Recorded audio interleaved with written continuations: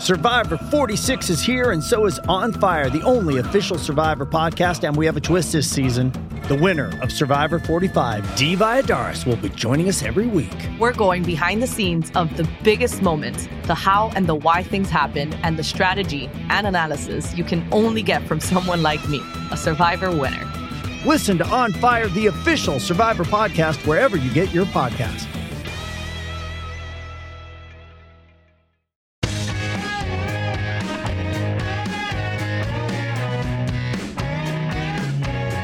Your way in the powerful Isuzu D-Max. Visit your local Isuzu Ute dealer today.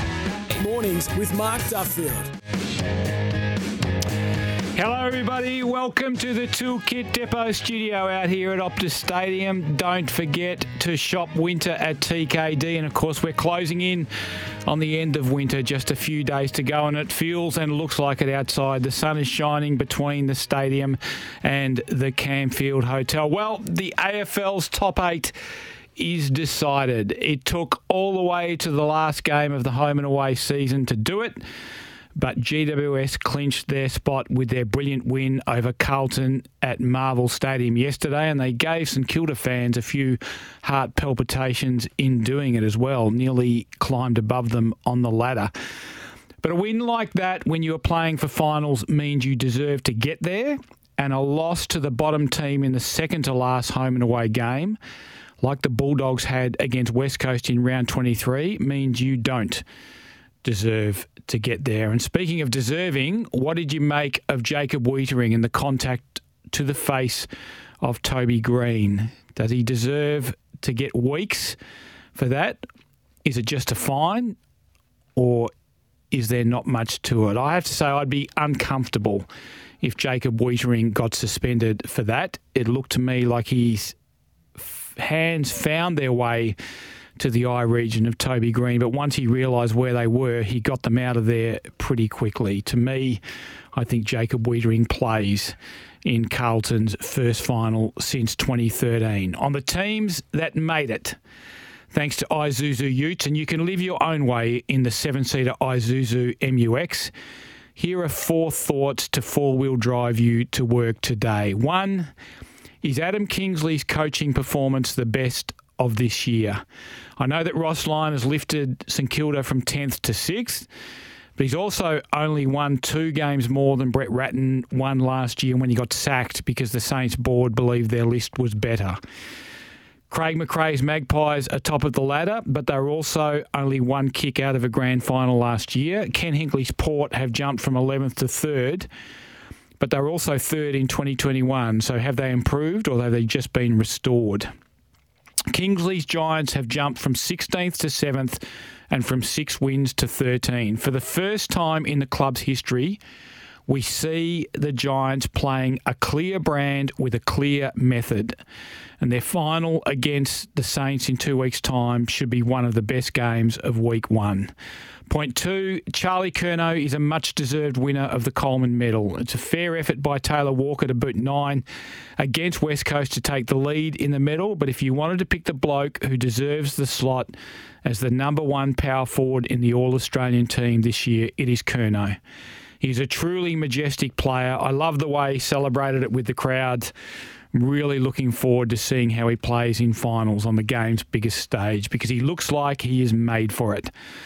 Point 3, every one of the top 4 had wins in round 23, and 5th-ranked Carlton had a winning streak of 9 broken in the final game. 6th place St Kilda fought bravely against Brisbane on one of footy's toughest road trips before they went down, and Sydney had their moments against Melbourne before the D's broke them late. And of course the Giants won. The form lines heading into this final series are strong, and it gives us even greater belief that the right teams got there this year. Point 4, this is Chris Fagan's best chance at a flag with Brisbane. They have the chance to play 2 home finals before heading to the grand final. But if you want a tip on who wins, I'm going to go with Melbourne. I know they finished 4th, and they're a couple of games adrift of the Magpies, but they battled against a fair bit this season. They trudged through the tough patches without losing too much ground on the top end of the ladder, and they won when it mattered. And they found another gear against Sydney when it mattered on the weekend. If I have a concern about them, it is their attack, but with Christian Petrarca able to push forward and impact the game, and hopefully Bailey Fritsch surviving an injury scare and playing well again yesterday, they might just have enough to kick winning scores in the tough footy that finals bring. What about our two WA teams? Of course, West Coast farewelled Nick Natanui, Luke Shuey and Shannon Hearn on Saturday night. The Eagles fought well for 2.5 quarters before the score blew out against Adelaide.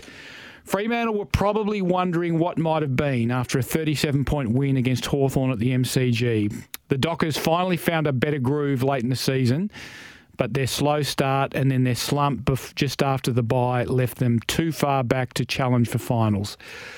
Thanks to Isuzu, and you can live your own way in the Isuzu D-Max, here are 4 points to four-wheel drive you to work today on the Eagles and Dockers and their seasons. 1, if Tim Kelly doesn't win West Coast Best and Fairest this year, it will be a bigger upset than David toppling Goliath.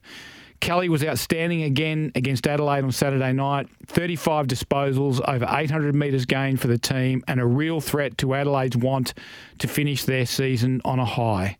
Just as he was the player that ignited the Eagles in round 23 against the Bulldogs, he has continued to play at a very high level for much of the season when players around him at West Coast have struggled.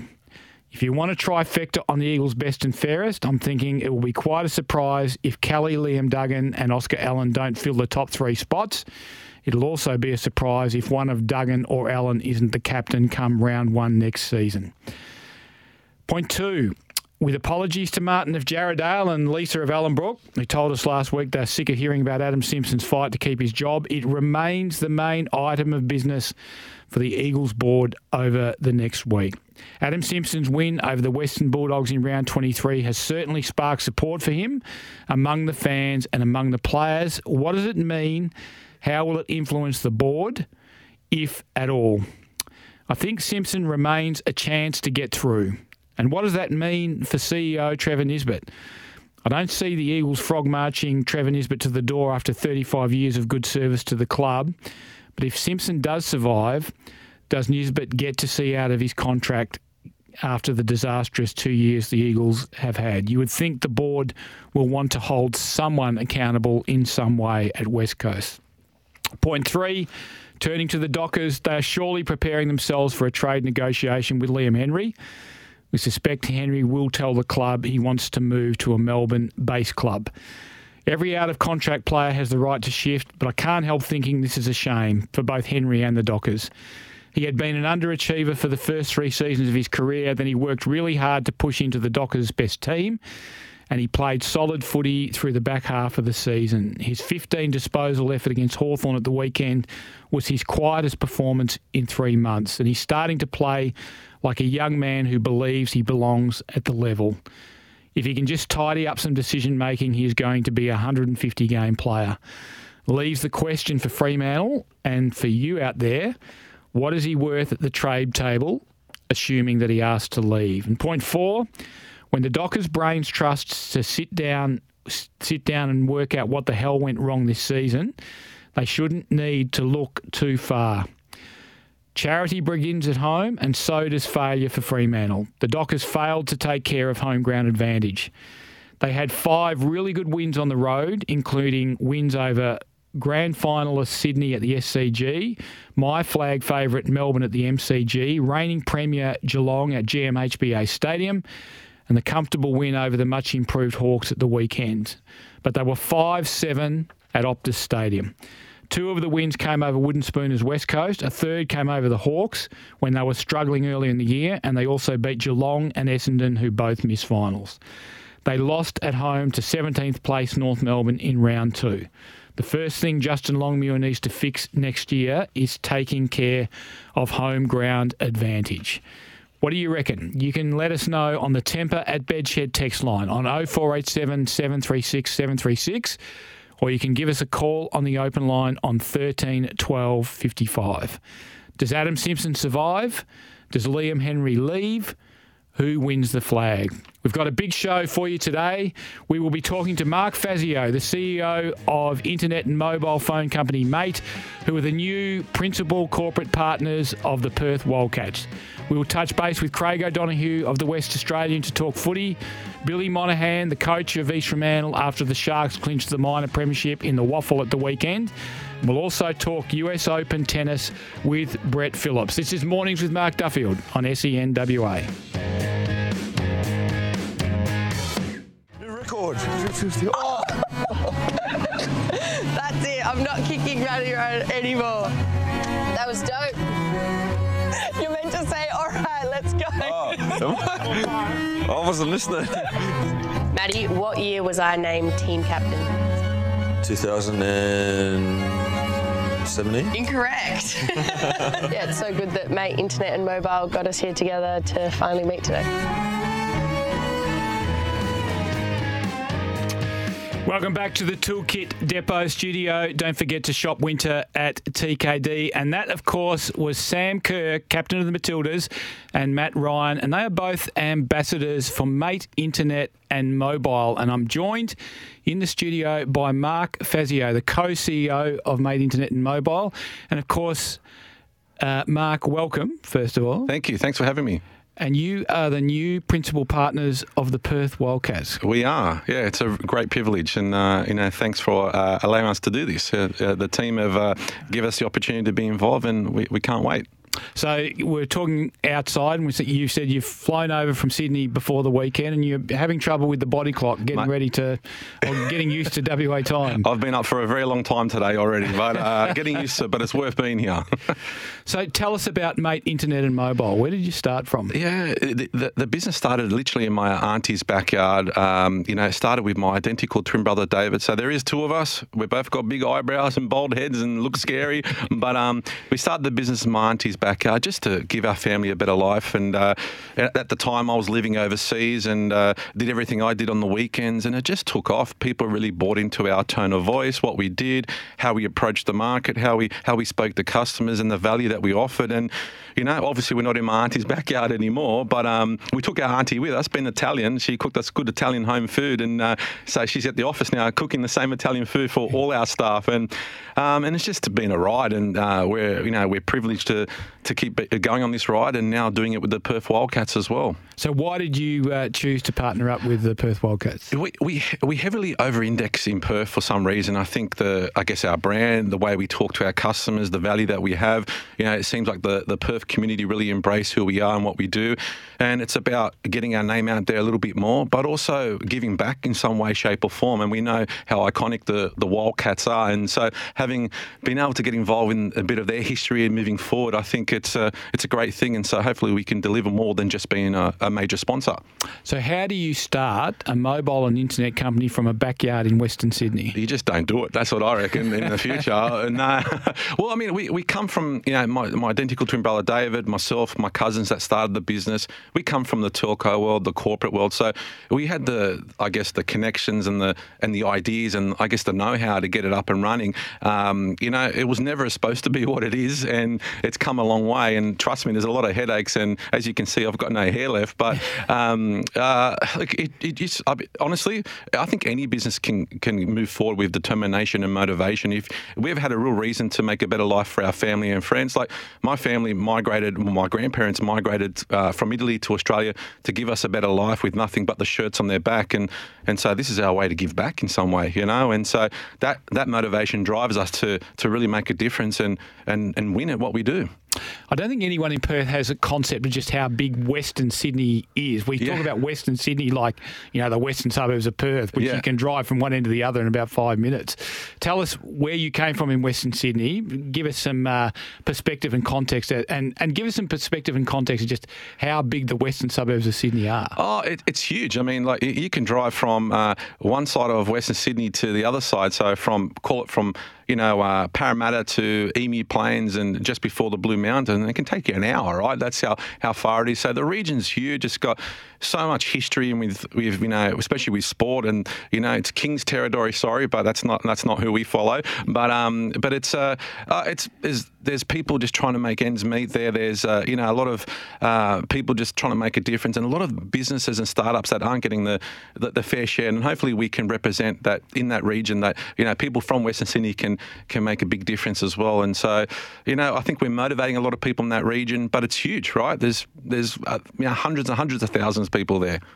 So, millions. Millions, yeah, of course, yeah, millions. Which I think, obviously, being an AFL person, that was their whole thing about moving there, because they felt they only had to get a small portion of the market to have a viable team. Yeah, absolutely. Still very much rugby league territory out there, is it? I think so. I mean, I think the Matildas did a lot for football in general, right? I see the GWS getting a fair few people follow. I mean, I think A-League's probably gone down a little bit in just regards to some of the challenges that it's had. But when the Wanderers came into market, that probably took the fair share of all the supporters. But definitely still a rugby league territory. So you also have your foot in the water with soccer or football, as people like to call it. You're with the Central Coast Mariners and Melbourne Victory. Yep, Central Coast Mariners are current A-League champions. So we've been with them for 5 years, and we'll be with them for another couple more. The Melbourne Victory's women's team that we sponsor, and so this will be our 3rd year with them, and we've got more time with them. And I think what a time to be involved in women's sport in general, right? And not only that, obviously we represent key people like Sam Kerr, right? She's a local town hero, and supporting the Wildcats. One of the reasons was because we've had Sam working with us since 2019, and what a legend at the moment. Yeah, I was going to say, pretty good ambassador to have for your brand, isn't it, really? Yeah. How did you manage to develop your association with Sam? Yeah, I mean, I think it came from our football, our love of football and or soccer, if you wanted to call it that, and just getting involved with sports in general. And we use sport to drive our business in a big way. And, Sam came on as an ambassador of ours even before she went to Chelsea, right? So that's how long she's been involved with our business for. And, I think the difference with our sponsorship versus some other ones that she does is that we actually give a shit about football. I don't know if I should say that on radio, but I did. Apologise. But we care about football, and we've got a really mutual understanding when it comes to that. And so hopefully, not only do we offer her some value in being a sponsor of Mate, and obviously she offers a lot of value to us, but also we really care about her sport and what she's doing. Obviously, we're over here. There's still the tyranny of distance that applies, even though we have live television and all those sorts of things, and broadcasts of the games. How big was the Matildas thing and the World Cup over East? Well, you couldn't do anything without. I went to the city for a couple meetings. Every window, you saw big buildings with Caitlin Ford and Mary Fowler. Everything, cafes with streamers and all that. I went to all the Matildas games at the Stadium Australia, and it was just having 75,000 people turn up. It was phenomenal. Like, outside, just everybody in pubs and clubs. I've never seen anything like it, and I've gone to a lot of sporting events. I've never seen anything like that. Now, I believe you're leaving here and you're going out to Bendat Stadium, and you're going to catch up with John Rillie, the coach of the Wildcats. That's right. And Danny Mills. Tell us about how you're looking forward to that. Oh, I mean, just seeing the brains behind the team, right, and who's going to make them click this year and make them be successful. I know the Wildcats have got 35 years of the team with the most postseason in the finals, right? And so we're building history, and we're with our business, and we're working with the Wildcats who have history, and we can learn a lot from these guys to build our history as well. And just seeing what they've got in store for the season will be great. And you've got the season launch tomorrow. Who are you most looking forward to? Which player would you most? I would go. I mean, doesn't everybody say Bryce Cotton? Is that what they say? Yeah. And I think for me as well. But I'd say that's the case. But I like everybody involved, right? John Riley would be. I've read up a lot about him and his history, and he was a Razorback back in the day in the NBL, which is a Western Sydney basketball team that finished up, and so that was the team in the NBL that I followed back in the day, right? And so it'd be good to reconnect with something like that. It's amazing that they've been able to build the brand that they've been able to build in what started off as a very small section of the sporting market in Perth, isn't it? Yeah, absolutely, 100%. Yeah, crazy. And when you were developing the business, you were actually based in Singapore. I was, yeah. So I worked at Microsoft at the time, a big corporate business, and this is what I did on the weekends. And it just my identical twin brother was here and quit his job to do this full time. And I was, I always thought that I worked hard at a big business, but when you own your own business, you work way harder. I'll tell you that much. Yeah. What was Singapore like as a city to live in? Sweaty. Hot and sweaty, but it was really good. Look, I mean, it was. If you're an expat, it's great. There's a lot about it. Like travel wise, it's great, but there's nothing like home. How long were you there for? 4 years. Did you ever do an expat's lunch at the brunch at the Fullerton on a Sunday morning? Absolutely, definitely. Yeah, I've done a couple of them. My wife used to go up there and print a bridal magazine, and we used to pop along to the Fullerton. There you go. Yeah. Very dangerous brunch. Yeah, it can be. There's a lot of bottomless lunches, brunches. Yeah, that's right. What's your point of difference, you think, Mark, in the market? For us, we focus on simplicity, value, and being Aussie based. Those are our three differentiators. We know there's a lot of choice around internet and mobile, but I mean, what we've heard from our customers is just make it simple. Give us the value that we deserve, but also and be Aussie based as well. And that's not to say that people with overseas call centres do the wrong thing. It's just more that Aussies understand exactly what you're buying and how you connect. The NBN is a very convoluted situation, right? The government probably stuffs it up, in regards to its rollout, but we try and make it as simple as possible. And speaking to somebody that knows that has done what the customer's asking is a big difference, and we focus heavily on that, and that's our difference. Now, obviously, you're around for a couple of days. Mm-hmm. Do you plan to hang around Perth? Are you going to get down south and see some of the regions down there? Unfortunately, this time it's only in Perth. But next time I come, I think the first game's on the 29th or 28th of September. So might come back there and come a few days early and see a bit more. I've always wanted to go to the Margaret River, so I haven't done that yet. So I'll probably definitely plan it next time. And I'm sure I'll be back a lot more this year with the Wildcats. And you were mentioning, obviously, the struggles with your body clock to adjust, but it always helps to look up and see the blue sky that we have in Perth. I think it's the bluest of blue skies. Not a cloud in the sky. Saturday, it was just purely no clouds in the sky. It was amazing. Never seen that before. And you can tell the difference in the air. I know people talk about the air, but being from a big city like Sydney and the amount of people there versus coming here, you see the difference. And I know why you guys love it so much. Yeah, no, it's true. I've lived on the East Coast quite a bit over my time in journalism, and there is a heaviness in the air in both Melbourne and Sydney, and Melbourne's just grey the whole time. It's not so much Sydney, but that's certainly the air hangs a bit heavy around you in those bigger cities. Absolutely, definitely. Mark, pleasure to have you on the show. Good luck with the season launch. Good luck with the association with the Wildcats, and look forward to talking to you more as the season goes on. Awesome. Thanks for having me. Mark Fazio, he is the co-CEO of internet and mobile provider Mate. They are the new principal partners of the Perth Wildcats. We're coming to you live from the Toolkit Depot studio. Don't forget to shop winter at TKD. We'll be back with more after the break. Yeah, end of an era, puts a full stop on it really, along with Nick, who, whilst probably not the premiership, but has the same influence on the club that we've seen, and he's. It's a sad story, but it's a really good story for Nick and what he's done, where he's come from. So we can't forget him as well. No one wanted that number one pick halfway through the third, didn't they? So I tell you what, you can't do. You guys talk about tanking, we don't, and North doesn't. And despite what the commentary, not you, but the general commentary is really disrespectful to footy clubs, because we play to win every week, and these guys don't think about the draft or the draft picks or what might happen next year. They don't. So we've got to stop talking about that, because it's disrespectful to the players and to the coaches and the clubs involved. Because you look at North today, they'll take that any day of the week. Us last week. So we just got to be careful what we say, because it does challenge your integrity when you question whether we're trying to win or not.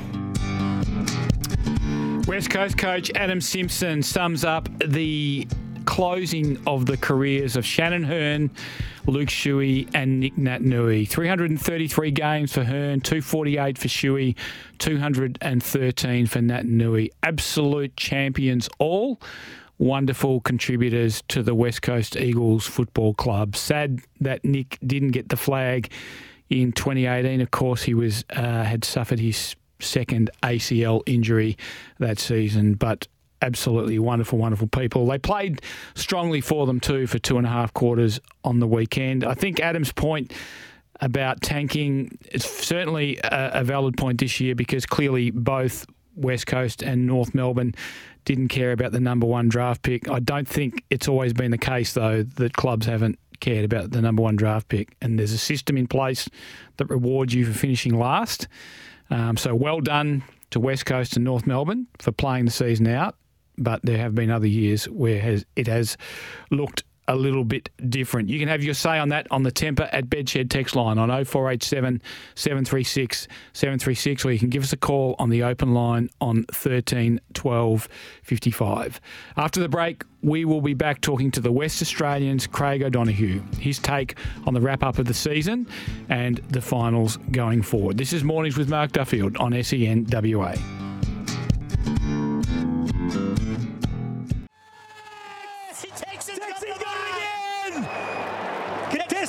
Against Jeremy McGovern. Big mark by the Texan, 20 metres out, plays on, and he's in front of the Coleman. The Texan's in front. It's all to do for Charlie Curnow now. Tex has got his name on the Coleman. Yes, bigger than Texan. And in the end, Charlie Curnow was. He kicked 3 goals in the last game, of course, Carlton versus GWS, to take the Coleman medal back. But what a performance by Taylor Walker, 9 goals against West Coast. 19 goals in 2 games against the West Coast Eagles. Good text coming through from Lisa from Ellenbrook on the Temper at Bedshed text line. She says, "Morning, Duff and team. Wiedering's contact to the face only warrants a fine." And also Lisa says, "Very much overkill on the score reviews over the weekend, in my opinion. There's a lot of time being wasted. Goal umpires are second-guessing themselves now. If it's been called a goal, why can't the ball be taken back to the centre?" Thanks for that, Lisa.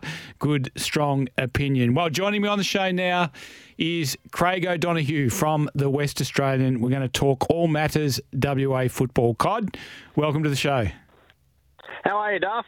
I'm very well, thank you, mate. And we've gotten through another AFL home and away season, and I guess we should start with West Coast. What happens now?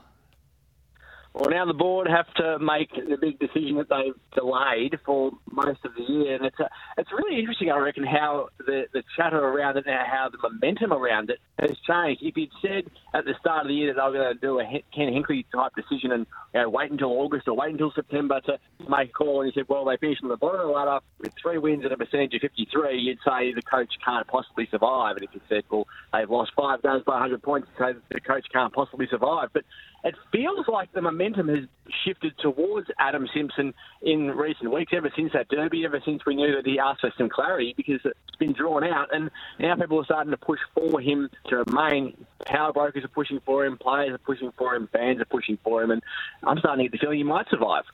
Yeah, I think it's in the balance. I think it's certainly not a cut and dried thing that Adam Simpson goes. You're right, the record says he shouldn't.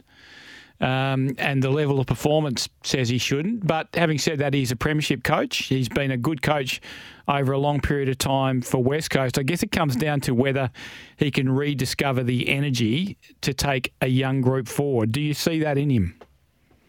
And that's something that's really difficult for him, I reckon. And the fact that he asked the question of the board, that I need clarity around my future, I reckon that's a sign that even he was doubting himself at that point.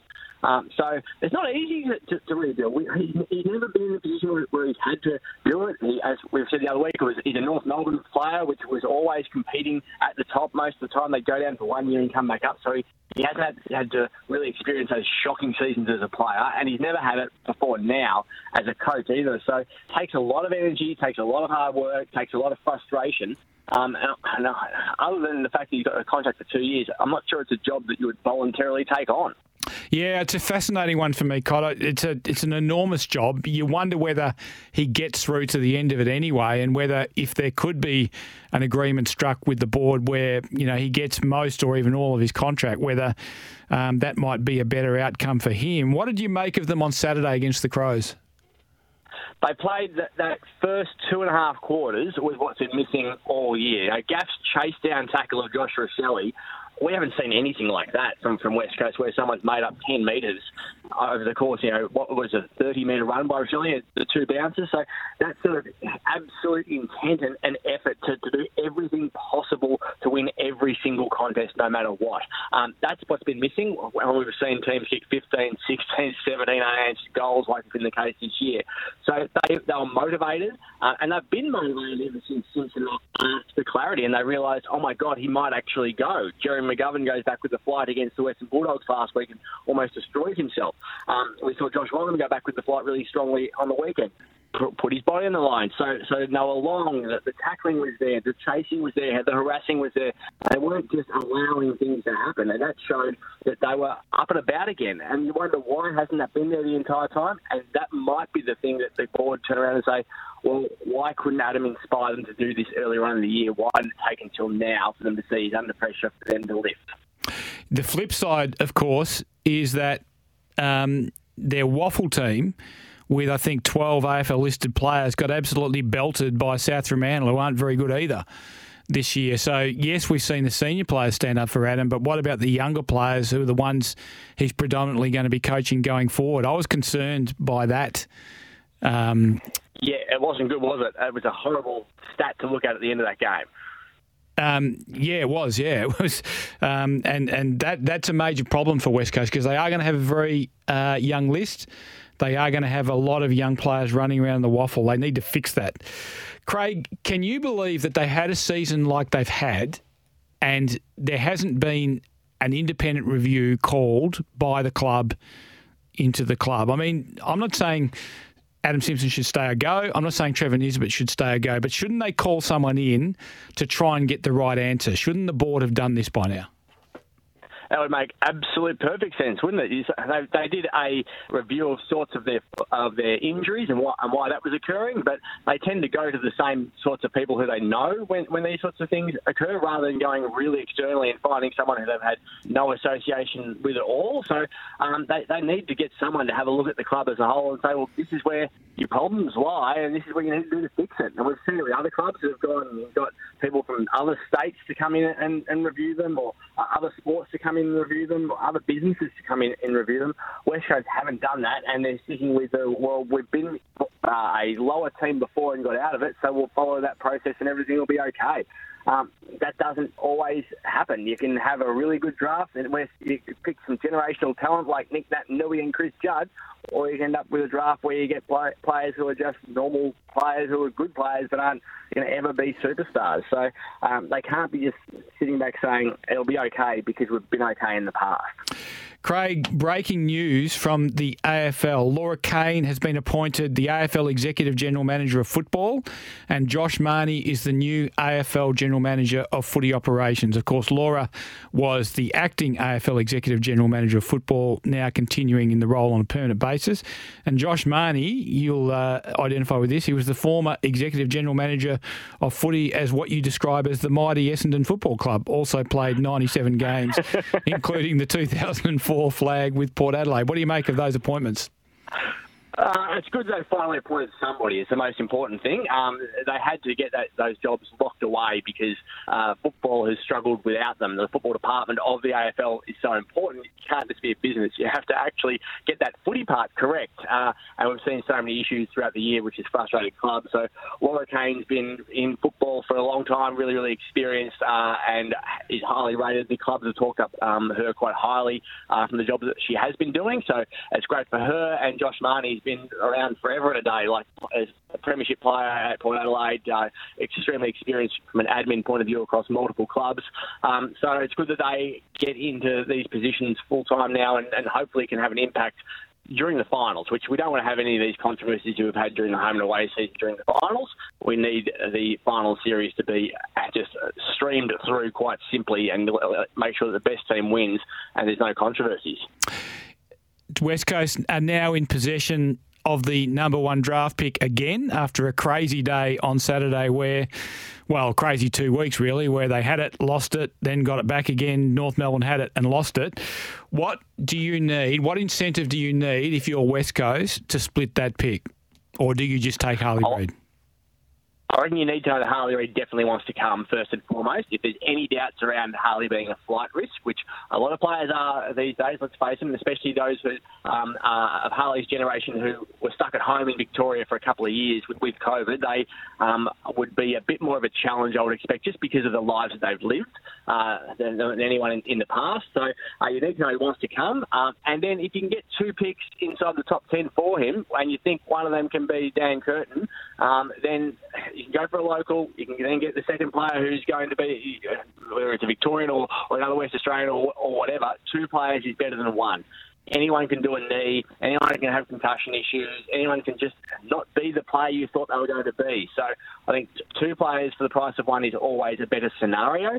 And yes, Harley Reid might end up becoming a Brownlow medalist and a superstar, but he can't do it by himself. And we saw at Carlton, they had 3 number 1 draft picks in as many years in Cruiser, Mark Murphy and Gibbs, and then brought in Chris Judd, and it still didn't work for them. So you need to have players who you can build an entire group around, and hopefully in a similar type of age group. So, no guarantees. If you can get 2, I'd go for 2.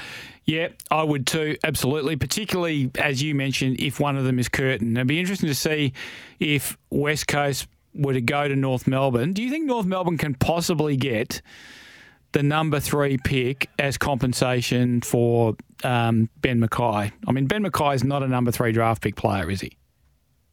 No, but neither was James Frawley. And when he left Melbourne, they got that pick as well. So we all know that the system is designed to make sure that the AFL can help clubs in a way and just look around and say, well, what they need, and it can be the secret herbs and spices, as it's often referred to. He's not that good. But if the contract comes out and says that it matches the criteria, well, they can give them whatever they think is necessary at the time. And it's always happened throughout the AFL. I think that it's crazy that Buddy Franklin was, I think it was 18th pick in the draft at the time when he left Hawthorn under free agency, and Ben Mackay will be a number 3 pick in the draft. That's part of the system doesn't work, but it will never change because the AFL wants to make sure that the lower clubs are rewarded in as many ways as possible. And it is good when you think about it that if you're a lower team, you're just losing someone to a team that's going to play finals. You should be recompensed a bit better than the teams that just go and steal these guys all the time. But the system makes no sense from a strategic point of view when you look at it and say, well, how did they come to this decision? It makes sense from a strategic point of view. The AFL just makes it up as they go along, and you're right, they help the clubs that they think need help. So I'm just looking at the value of the player and thinking, well, Ben Mackay is more like a number 20 pick than a number 3 pick in the draft. Hey, where does West Coast finish next year? Bottom 4 again. Is the most obvious thing. They've obviously lost Nat Nui, they've lost Shuey, and they've lost Hearn straight away. You can't have any real confidence in the guys who've been injured for several years that they are going to ever be the players they were, or that they'll even get out on the track again. So that's always a concern for them, and they've got a lot of those blokes who are on the wrong side of 30 with bodies that are broken, unfortunately. And in terms of the youth coming through, we've seen some strong performances spasmodically, but not really consistently, which is what you get from most young players. So they're going to bring in some more young players next year, and it's going to be a really young-looking team with players hoping they can play AFL football rather than knowing they can play AFL football. And there's a massive difference in your own head when you go out there hoping you can do something. Let's talk about the other team in town, of course, the Fremantle Dockers. Big win on the weekend over Hawthorn, but you'd have to think Liam Henry's leaving, wouldn't you? If you haven't signed a contract by now, then it tends to indicate you're out the door. There's very few guys who get to this point of the season and stay. So, yeah, you would think he's gone, which is a shame because he's finally starting to show what he was drafted as. He was in the same draft class as Hayden Young, Caleb Sarong, and they've been faster in their development to get to the players that they are. But they've now seen what Liam Henry can do, and his run's been important for them. It's something that they really lacked throughout different points of the season. So that sort of player will definitely be missed. And they invested a lot in him as an academy player and a top 10 pick. So it does look like he's gone, and they now have to find a way to get the most for him. What's he worth at the trade table, Craig? Well, he's not worth what they paid for him, that's for sure. So he's not a top 10 pick. I don't think he's even a first-round pick now. So he's probably a mid-20s pick. And that's not what you want for a player who you pick in the top 10 because he took too long to come on for them and was inconsistent for too much of a period. So you're not going to expect to be able to get what you've initially outlaid for him, unfortunately, for Fremantle. So, yeah, I think mid-20s it'd be something which would probably be fair enough. Yeah, I reckon something in the mid-20s. I suspect if Fremantle gets offered something in the mid-20s for Liam Henry, they'll be very tempted to take it. Or there's always haggling and negotiating on these things. When you look at Freo's season, 5 of 12 at home, that is going to make you miss finals every time, isn't it? Especially if you change that stat and say take out the games against West Coast, it's 3 of 10 at home. Because those West Coast games, let's face it, not everyone was beating West Coast throughout the year, although that round 3 derby, the Eagles hadn't fallen off the perch as much as what they had by the time it was the end of the season. But yeah, their inability to play well at home has cost them significantly. Their inability to play well against teams that made the finals was a real problem. Also, they only won 2 games against teams that have finished in the top 8. So they weren't a team that was able that you could rely on, that you knew what you were going to get every single week, and that's ended up with them being a 10-win season and a percentage of 96. So they're mid-table at the moment. That's what they deserve to be after the year they produced, and they didn't seem to know what they wanted to be, even from the start of the year. The players are talking about themselves as being a top 4 team who wanted to challenge for a premiership. They had clearly moved a lot of players on to try and bring Luke Jackson in and change the makeup of their list, which became a lot younger, and that list didn't look like a top 4 team, and they've ended up being a team which is, as I said, mid-table and in development mode again, which would be frustrating if you're a Fremantle fan. Would you trade Sean Darcy if you're the Dockers? I'd certainly entertain the idea of it. Yeah, if I can get, because he's never going to be more important from a trade perspective. Luke Jackson's been really good as a ruckman and didn't look as good as a forward. And what we've seen with Max Gawn and Brody Grundy this year, with Sean Darcy and Luke Jackson this year, is ruckmen expected to be ruckmen. They're really good when they're playing the ruck, because that's what they are. They're not that good when they go forward. And they expect to be playing 90% ruck. So it's hard to have 2 in the same team. It always sounds good. It's like, we can get the most amazing ruck combination of all time, but it means that someone spends half the game being paid a lot of money to not do what they're really, really good at. And I think you're better off trying to have someone in the position that they're really good at and investing that sort of money elsewhere to have someone else in a position that they're really good at. And at the moment, it just doesn't look like any team is going to ever really be able to put 2 quality ruckmen in the team and have them work the way that they dream in their heads. I think they can work. It's just I just wonder whether their resources would be better invested elsewhere and whether they would get a better outcome. I think they're different, so they can work together in a way that, say, Grundy and Gawn can't work together. And we saw, let's face it, we saw Jackson and Gawn win a flag together at Melbourne. So, but to me, do you want that much money and those sort of contracts invested into ruckman when you could invest them somewhere else? Hey, where do they finish next year? They'll be around the same area. I would have thought they'll have a better draw, which will help them. So they won 10 games this year. If they could get 12 games next year, then they're pushing for the 8 yet again. And I think they're at least another year away with the young guys they've got in there. We don't know how Fife will be next year. Taberner keeps breaking down. Michael Walters is a year older also. So the guys who are on the wrong side of 30 pushing in that direction aren't going to get any better. So can they add to their midfield significantly more? Are the kids going to come on really quickly? It's hard to do that. So they might finish bottom of the 8, but I can't see them being the team they expect to be or want to be as part of their strategic plan of being a top 4 team and challenging for a flag.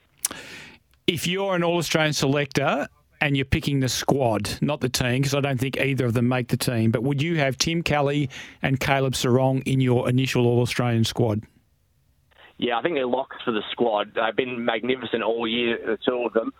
Kelly's been the player that West Coast wanted to recruit back when he joined the club. These first couple of years, he found it a bit harder to get into the system and understand what West Coast were doing and be the player that he is. But he's been absolutely outstanding and will win their best and fairest the leg in the air. And Caleb Sarong's work all year, he's led that midfield. When Andrew Brayshaw was struggling with a knee injury during the season, he well and truly took over and said, I'm going to be the man. And he's been superb. Like yourself, I don't think they make the 22. I think the 22 needs to be reserved more for the guys who have helped their teams to win more games, because that's the ultimate goal of any midfielder, is to be the player who wins games for his team, becomes a goal-kicking player, or becomes somebody who sets up scores. So I think they'll miss out on the 22, but they're absolutely warrant being in that 40.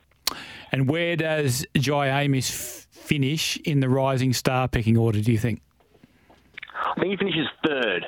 I think Sheasel and Ashcroft have still had so much of the footy and done so many damaging things with it that they've been noticed more.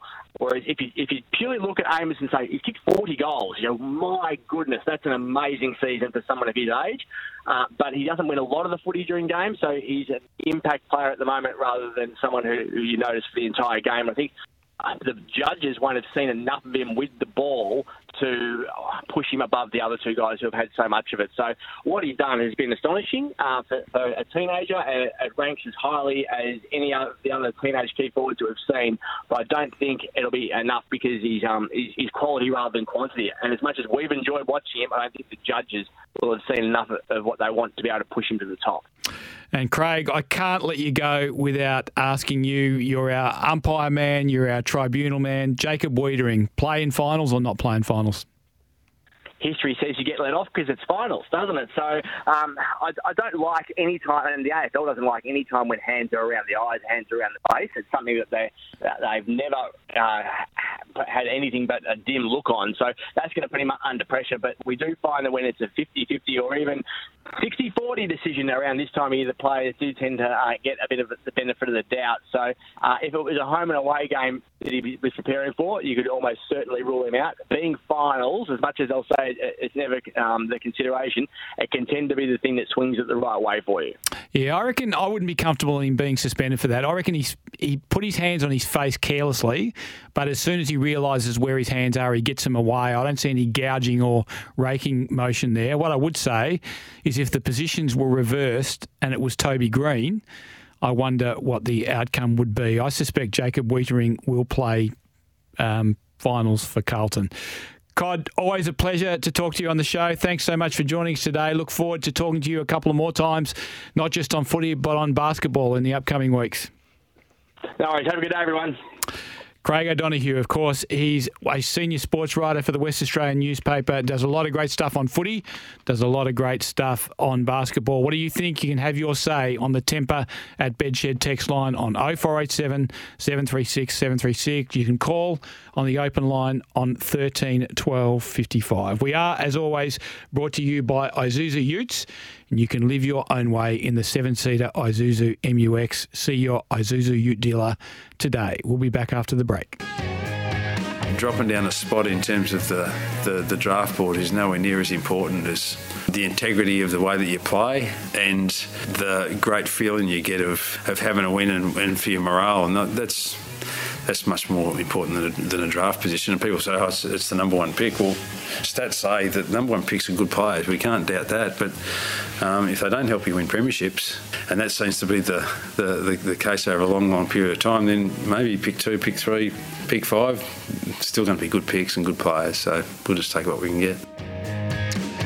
Yes, so says Alistair Clarkson, the North Melbourne coach, after his team rolled Gold Coast in Hobart at the weekend to forfeit their number one pick. Of course, Alistair Clarkson did coach Hawthorn to 4 flags with a number one pick, Luke Hodge, in the team. So make of that what you will. Really good text coming through from Matt from Baldivis on the Temper at Bedshed text line. Stay with me, Duff. Eagles trade pick 1 and 39 to North for 2 and 3, then trade picks 3 and 20 and some later picks to Gold Coast for 5, 26, 31, 36. Gives the Eagles 2 top 10 picks, including Curtin, plus 3 second rounders, allows Gold Coast to get ahead of their bids, so effectively end up getting 4 high picks instead of 3. Bring on silly season. Thank you very much, Matt. We'll be back after the news.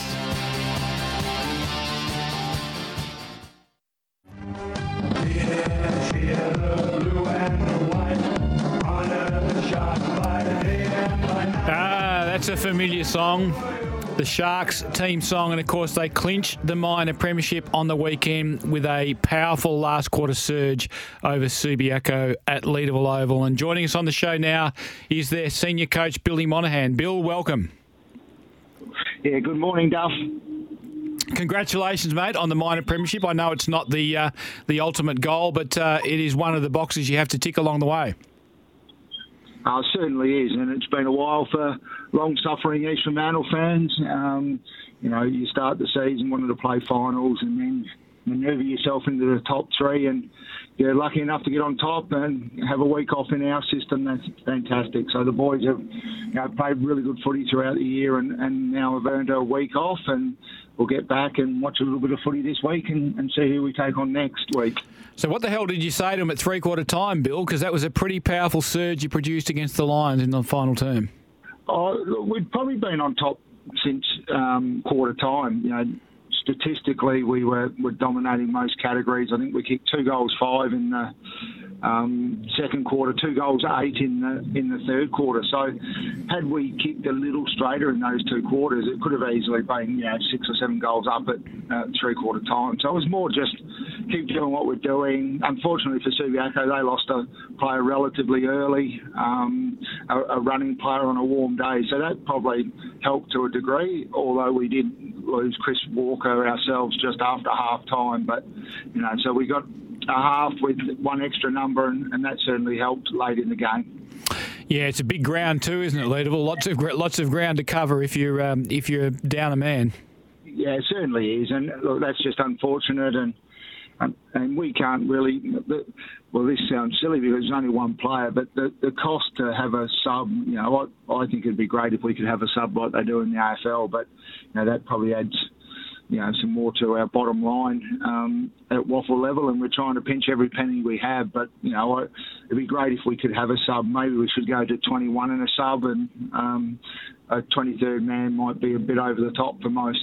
It's an interesting point, and quite a valid point too, because you're trying to equalise the competition as much as you can. Hey, Cody Leggett is usually a super boot for you guys. 0-6 this week after 7-1 the previous week.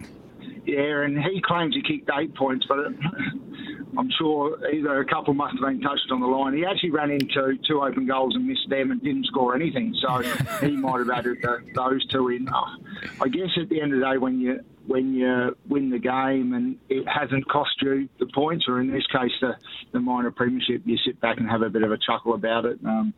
We've all had bad days, and unfortunately he was getting frustrated.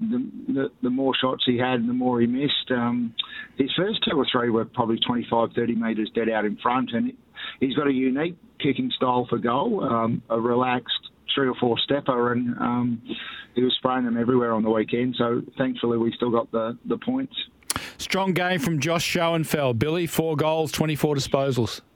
Yeah, he's had some injury issues over the last 2 or 3 years, actually. He started off really well a couple of years ago for us, and then he's battled some knee and back issues and has never really got back to that form, and he'd been in and out of the side a bit. He'd played about a month of reserves footy.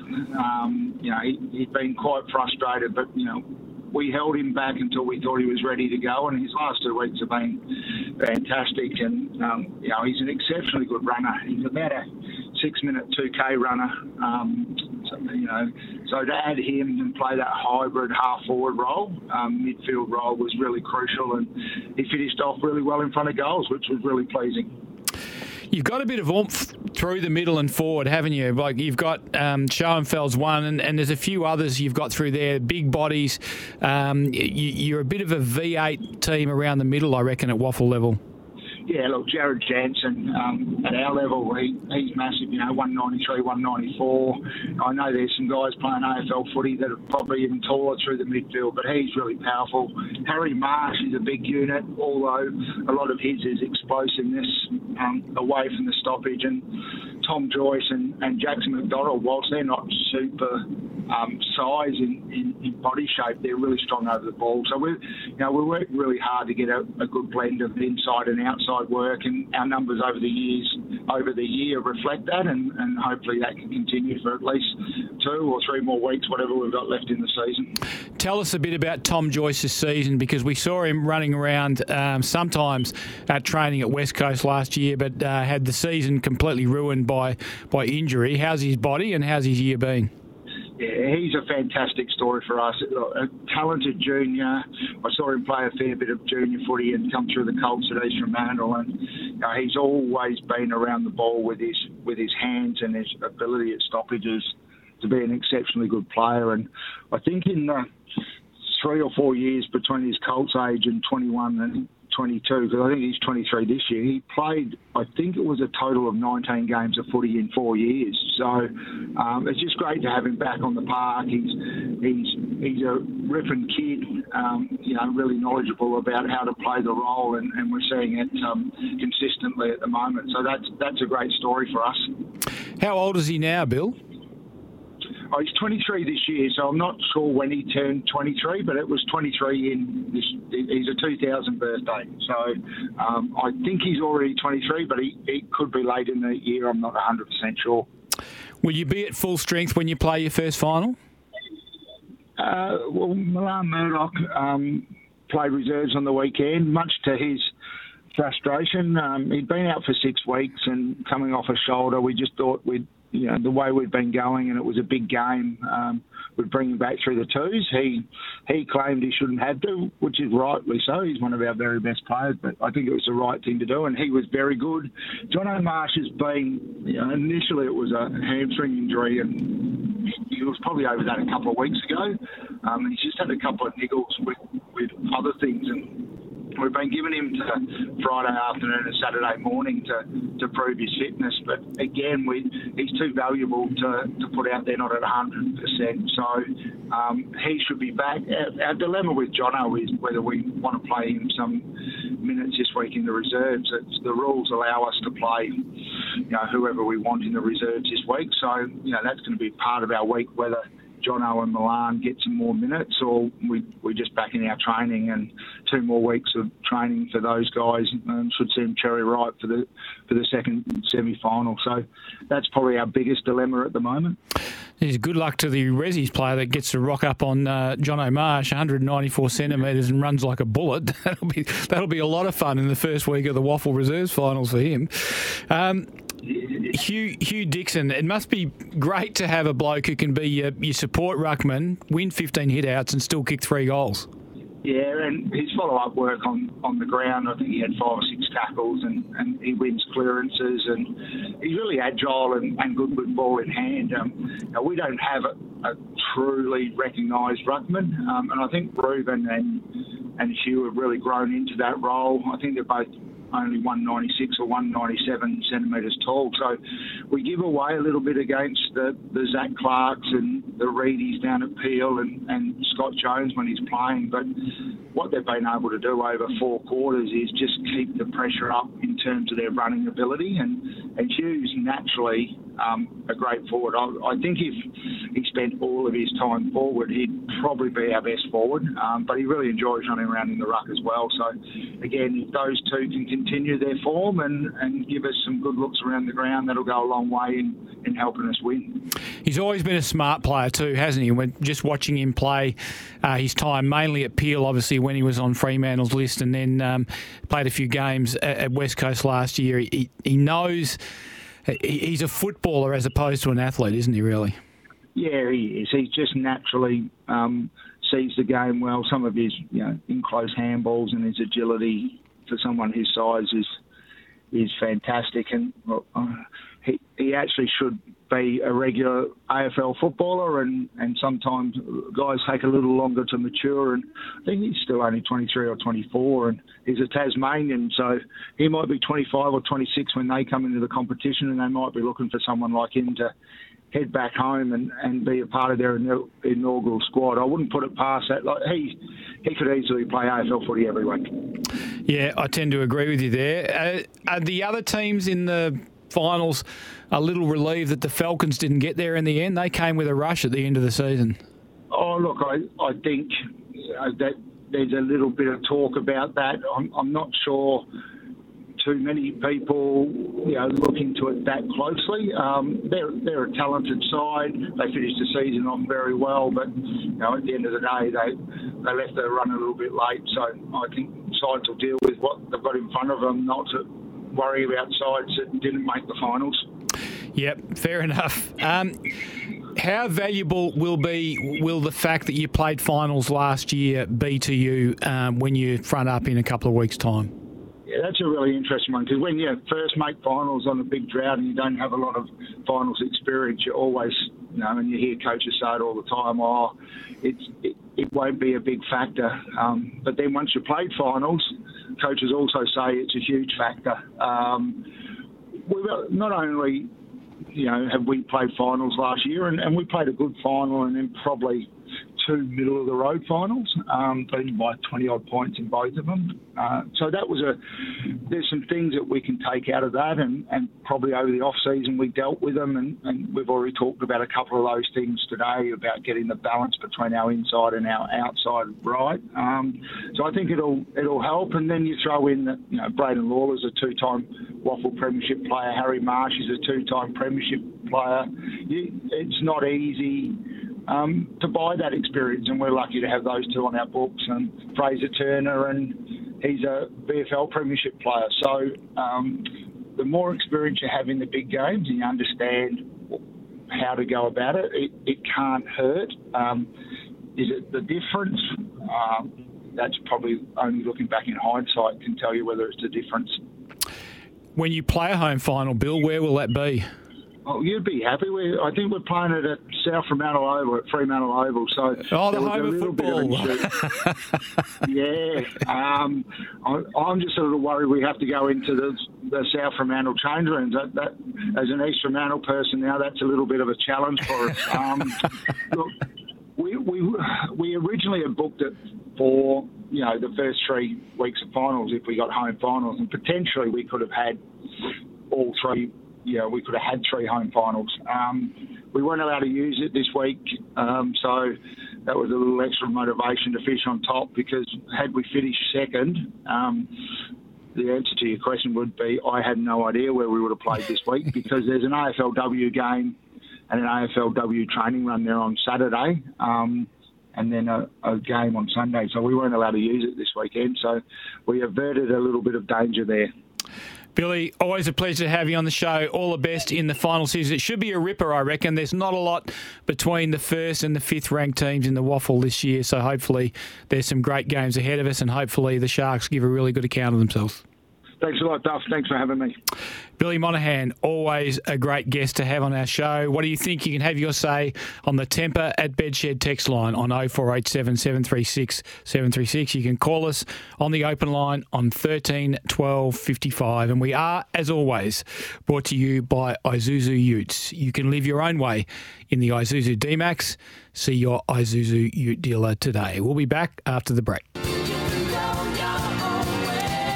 Yes, we are, as always, brought to you by Isuzu Utes, and you can live your own way in the 7-seater Isuzu MUX or the Isuzu D-Max. See your Isuzu Ute dealer today. We've got some great texts coming through on the Temper at Bedshed text line. That number is 0487 736 736 if you want to let us know your thoughts. One from Ian. Morning, guys. I was really surprised after struggling to get a ticket for the Eagles farewell game. Taking away 1,000 or so Crows only 45,000 fans turned up, leaving 15,000 empty seats. I think there was just over 47,000 there on Saturday night. There must be a better way where members don't turn up and don't resell their tickets. Also, why wasn't Nick Naitanui in a club polo? Cheers from Ian. I don't know why Nick Naitanui wasn't in a club polo, Ian. Perhaps we'll have to find that out for you. But yes, it's a difficult one when you have 100,000 members in a 60,000 seat stadium. People will buy tickets and then they will decide whether or not they're going. And while the club would like all of them, I think, to put their tickets back into the pool, of course, some people don't. Some people decide very late not to go and leave those seats empty. And unfortunately, it happens more and more when the club has had a season like it has had this year. We'll be back with some US Open tennis after the news.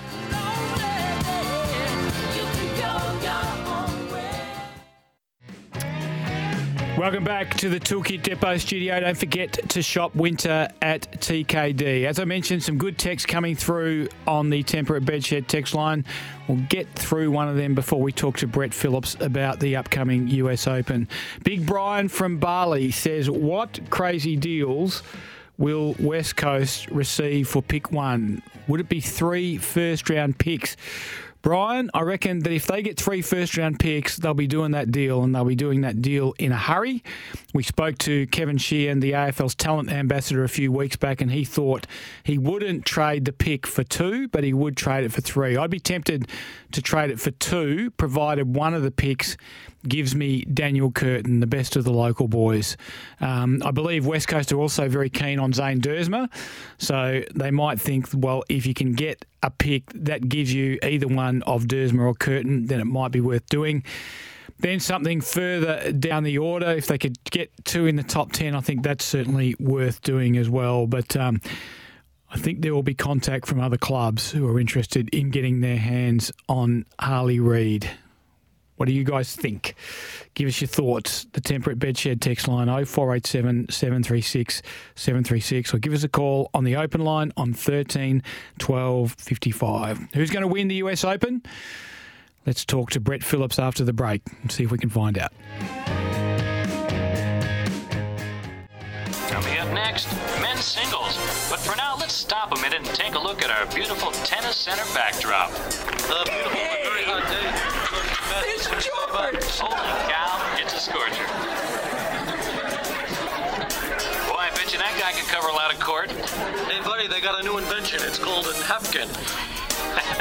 Well, we'll take a station break and continue with more action. Welcome back to Mornings with Mark Duffield on SENWA at the Toolkit Depot studio out here at Optus Stadium. Don't forget to shop winter at TKD. Well, Brett Phillips is the host of First Serve on SENWA. You can hear that tonight at 6 p.m. His guest will be Alex de Minaur, of course. The US Open is getting underway over in the US today. Brett, welcome to the show. Mark, always good to join you. We get to the final major of the year, and the US Open can throw up some really fascinating storylines because we're, about 8 or 9 months into the tennis season. There's some weary bodies out there.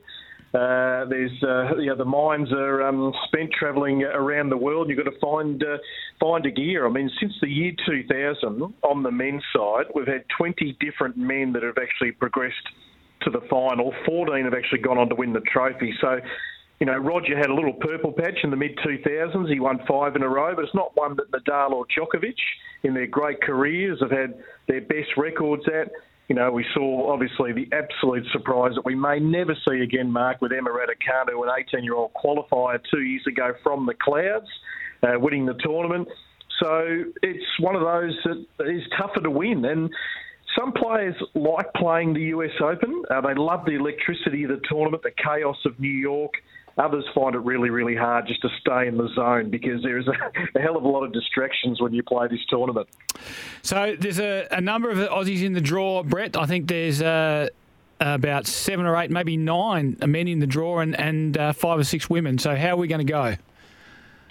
Yeah, we've had an extra Aussie added today, James Duckworth, who gets in as the lucky loser with Kei Nishikori having to withdraw, a former US Open runner-up. Look, there's probably more optimism, Mark, than any time I can remember about our men. I mean, they're just having a really good patch. Alex, who will be on the program tonight, I mean, he's on the cusp of the top 10.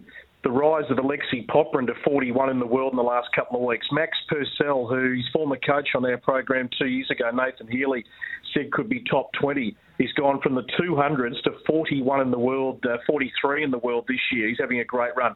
Alexander Vukic from Sydney, hardly known really to the, I suppose, average sporting fan out there, but a great rise to 50 in the world. Jordan Thompson's at 51.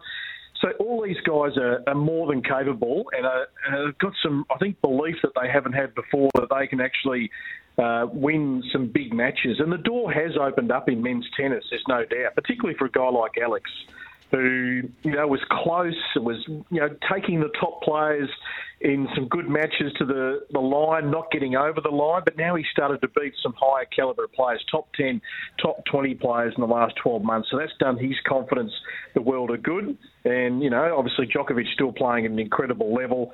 Alcaraz, the defending champion. So it's tough to go past those two as another final. If we just take our Aussie hat off for the moment, Mark, that's probably the two we want to see play as much as we can in the back end of Djokovic's career. Yeah, and how does this surface suit Alcaraz, do you think, Brett? Yeah, well, he loves it. Great memories of last year, and he played some obviously brutal matches to win his first major, and that match against Jannik Sinner will be in my mind forever. That went, over 5 hours into the early hours of the morning in New York. I mean, this guy is just so good, Mark, on any surface, any court, any atmosphere. He's a promoter's tournament's dream. He's just the pin-up player for the ATP Tour for the next 15 years. And he is head and shoulders above all his contemporaries and those who are older than him, who have seen him sail past them, and they're thinking, am I ever going to get my hands on a Grand Slam trophy? I speak of Stefanos Tsitsipas and Alexander Zverev and Andre Rublev, Matteo Berrettini, all being good tour players in the last 4 or 5 years, and here's young Alcaraz, and then you've got Holger Rune, who's also 20 years of age, and Jannik Sinner, who's 21. These are the three big ones we're talking about on the men's side. Tell us about Alex de Minaur's opponent tonight. Well, it's certainly a very winnable one. Timothy Skatov of Kazakhstan. Now, I saw him play at the United Cup, which was formerly the ATP Cup, when Kazakhstan landed in Brisbane earlier this year, and he actually is not a bad player. In fact, Kazakhstan are starting to become a little interesting watch as a tennis nation. They're pumping a lot of money into their junior development, building facilities, having a lot more tournaments. So there's a lot more Kazakh players, and there's a few Russian players that do defect to Kazakhstan for some, I suppose, better funding when you're a little bit down the pecking order. But it's one that the Demon, should get past. He's in that bottom half of the top half of the draw where Medvedev is the best place. He's beaten Medvedev in the last 12 months. Rublev's in that little section. Hurkacz, good player. Khachanov as well, who missed Wimbledon. 11th seed, who of course made the semis last year and beat Nick Kyrgios in the quarterfinals. But I look at that little section of the draw, Mark, and I think the Demon, if he's cherry ripe, he can have a terrific fortnight. And there's Alcaraz at the top of that draw, which is going to be tough to beat. But let's hope Alex can at least just navigate his way through the first couple of rounds, and who knows what can happen. Of course, we're guaranteed at least one Aussie in the second round because Max Purcell plays Chris O'Connell, so one of them's going to get through. Alexander Vukic has a tough first-round draw. He plays Zverev. Yeah, that's the toughest on paper. Zverev, look, it's been a long climb back, hasn't it? I mean, that horrific Achilles injury at the French last year when he was taken off in the wheelchair against Rafael Nadal. It took him 6 months to come back on tour. His first probably 4 or 5 months this year were really scratchy for a guy that's been 3 in the world and knocking on the door so often. But the last few months have been more encouraging. He seems like he's got his mojo back again, and he's been, of course, a finalist to Dominic Thiem back in the COVID year of 2020 in New York. So, yeah, that's the toughest on paper. But in saying that, Vukic is playing at a terrific level. He's got a big serve, Vukic, big forehand on a hard court against a guy who does hit big. I think he's right in that match against Alexander Zverev. What about on the women's side of the draw? How are we faring there, do you think, Brett? Yeah, it's a little thinner, no doubt. We have to be honest about that. The stocks in Australian women's tennis are a tricky stage where, there's a lot going on behind the scenes to try and develop the next generation. But, right now we're struggling for players inside the top 100. So, look, Daria Saville, we know is going to compete. She's coming off that knee injury, so she's not long into her comeback. There's no great, probably, expectation right now. Isla Tomljanovic, I mean, we haven't seen Isla play at a major since this time last year when she beat Serena Williams and finished off Serena's career. So Isla will be an interesting watch. She's had no lead-in tournament, so she comes in playing her first Grand Slam of the year, her first match of the year. Storm Hunter, you know, WA girl, of course. I love Stormy. I think she's had a terrific last 12 months in doubles, top 5. She should be a top 100 singles player. She's got the game, the lefty. So this is where you've got to make your mark. She's been given the reciprocal wildcard, and Kim Beryl gets in as the lucky loser. And Olivia Gadecki was the one Aussie that qualified from the last few days. Tough the qualifying on the outside courts, and she's actually got a bit of promise, the Gold Coaster, who was mentored a fair bit by Ash Barty. So you were hoping Olivia can put her best foot forward next week. Tip for the men's and tip for the women's. Well, Djokovic, I think, is going to have a lot driving him to win this 24th major. We know that Serena couldn't get to 24, had a lot of chances to equal Margaret Court, couldn't get there. Djokovic, he is so determined, Mark, to win more trophies and really set himself well clear of Nadal and Federer as the undisputed greatest of all time. On the women's side, look, Iga Swiatek, she's the world number 1. She's the defending champion. She hasn't had all her own way this year. We talk about Sabalenka and Rybakina. I feel like an American might have their best run here. And Jessica Pegula has been knocking on the door. She's the perennial quarter-finalist. She's been top 3. Her career is quite extraordinary. We know the story of the billionaire parents owning sporting franchises over there in the US, but I'm going to go a little smoky because I could just say the obvious in Swiatek, but a Pegula or a Coco Gauff, who are a great doubles team, I think could have a really deep run here and potentially make a final, maybe even win it. Brett, thank you so much for joining us. We look forward to hearing more of your updates as the tournament progresses. Appreciate it. Thanks, Mark. Brett Phillips, of course, he is the host of The First Serve on SEN, and he comes to you thanks to the Australasian Academy of Tennis Coaches and Stan Sports. We'll be back after the break. Welcome back to the Toolkit Depot studio out here at Optus Stadium. Don't forget to shop winter at TKD, and we are, as always, brought to you by Isuzu Utes. You can live your own way in the 7-seater Isuzu MUX. See your Isuzu Ute dealer today. Lots of good texts come through today on the Temper at Bedshed text line. Let's get through a couple of them before the end of the show. Sure thing. Just first, Duff, we have been waiting on news that most of the teams have finished up for the AFL season. Are we hearing anything around coaches, assistant coaches, any movements at the moment? Yeah, we got a text through suggesting that there had been movement at West Coast with their assistant coaches. I do know that Daniel Pratt will leave at the end of the season. I believe he and the club agreed to part company a week or so ago. I think Luke Webster is out of contract. I don't know where he sits.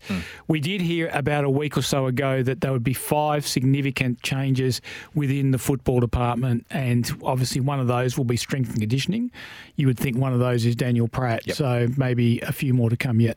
Noddy joins us on the text line. Mark Webb has left the Dogs to return to Perth after 2 seasons looking after midfield and stoppages. Do you know if either West Coast or Fremantle are looking to appoint him? I don't, but I do know there's going to be vacancies at West Coast. There's going to be at least one with Daniel Pratt, possibly and probably more at West Coast. I'm not sure whether there's any openings at Fremantle, but obviously wife Lisa does work there as the AFLW coach. Hi Duff, interested in your view, realistically, how many list changes West Coast Eagles will make? Lots of talk of cutting deep, but what is realistic? So I'm told that they will be looking at 8 to 10. I'd be inclined to thin that out a little bit and take it back to about 7. You've got the 3 retirees, obviously, and then you look at 3 or 4 others. I think they've got some mature age players that they picked up from the Waffle that have probably given it their best shot, and I'm talking about people like Greg Clark and Connor West. So you add them in and then maybe a couple right off the bottom. Particularly, we don't know whether Adam Simpson keeps his job or not. That appears to be very much hanging in the balance at the moment. But if there is a new coach, I'd be inclined to give a few of the players a marginal enough, as in close enough to making it. I'd be inclined to give them a crack under a new coach with a different attitude, maybe a different playing style, and see how you went. And I think there's a few in that basket. Just quickly, your thoughts on the Saints and Giants final being at the MCG over Marvel? I'd like to see that one at Marvel. I think they'd get 45 to 50,000 there. They'd be packed out. It'd be a great atmosphere. I think they should have played it there. Yeah, I can't see them getting too many more than that. I wouldn't have thought. No. Thanks for joining us on the show today. Thanks, Heater. Thanks, Justin, out there in the production room. We'll be back again tomorrow with another edition of Mornings with Mark Duffield on SENWA. Hope you can join us then.